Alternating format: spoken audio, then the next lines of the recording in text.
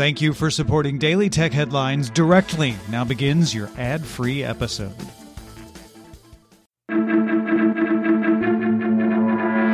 These are the Daily Tech Headlines for Tuesday, April 5th, 2022.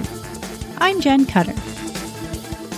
Email marketing platform MailChimp confirmed hackers used internal tools to steal data from over 100 clients. The data was then used for phishing attacks targeting users of the Trezor hardware cryptocurrency wallet. Bleeping Computer reports a fake data breach notification was sent to the stolen emails, warning them to download a new but fake version of the Trezor Suite desktop application designed to steal seed phrases. BuzzFeed News reports ByteDance, TikTok's parent company, previously scraped short-form videos from Instagram, Snapchat, and other sources in order to populate content on the now-shuttered Flipgram service. The videos, usernames, profile pictures, and descriptions were uploaded to Flipgram according to former employees without the original creator's consent or knowledge. Two of the former employees alleged the scraped content was used to train TikTok's For You algorithm. A ByteDance statement says anything Flipgram is not connected to any current ByteDance products. According to a filing with the U.S. Securities and Exchange Commission, Elon Musk bought a 9.2% stake in Twitter on March 14th, worth approximately $2.9 billion. This makes Musk one of Twitter's largest shareholders, 4 times as much as founder Jack Dorsey's 2.25% stake. Musk tweeted a poll last night asking, "Do you want an edit button?" And Twitter CEO Parag Agrawal said Elon Musk will also join Twitter's board of directors, tweeting, "Through conversations with Elon in recent weeks, it became clear to us he would bring great value to our board." Musk's term is set to expire in 2024. The Intercept reports Amazon's planned internal messaging app, launching a pilot program later this month, would ban words like union, restrooms, living wage, and this is dumb. An Amazon spokesperson states, "If it does launch down the road, there are no plans for many of the words to be screened. The only kinds of words that may be screened are ones that are offensive or harassing, which is intended to protect our team." An Amazon fulfillment center in New York was the first to unionize late last week. Google set a deadline of April 1st for apps in the Google Play Store to come into compliance with a long-standing but unenforced rule that Google Play's payment system needed to be used for in-app billing.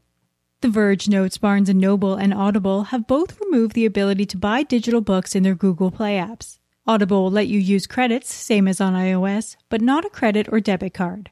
New Audible memberships will be billed through Google Play, and you'll be able to buy more credits in the app as well. Google and Spotify announced they will try out an alternative billing program later this year. Barnes & Noble told The Verge it was not given that option.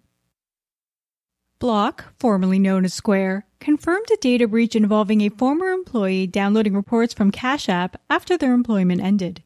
The reports included users' full names, addresses, brokerage account numbers, and some included portfolio holdings and values. Block says it's contacting approximately 8.2 million current and former customers, and that no usernames, passwords, or social security numbers were included in the breach.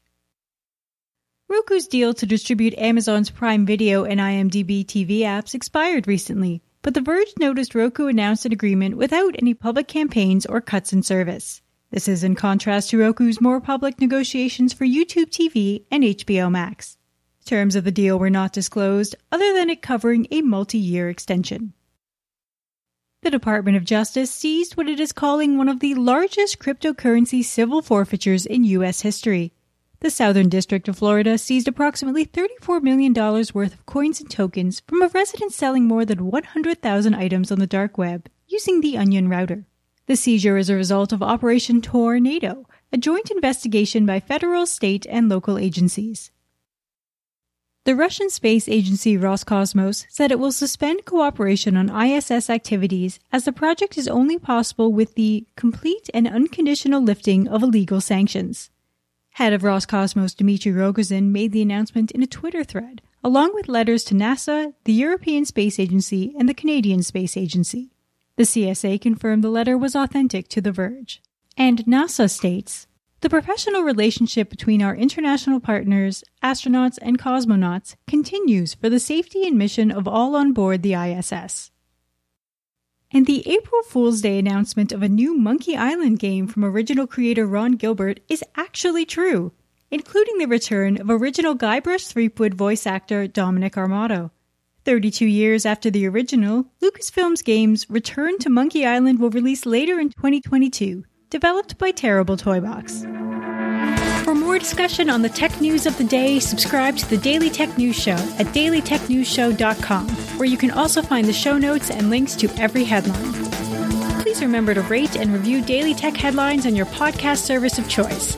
From everyone here at Daily Tech Headlines, thanks for listening.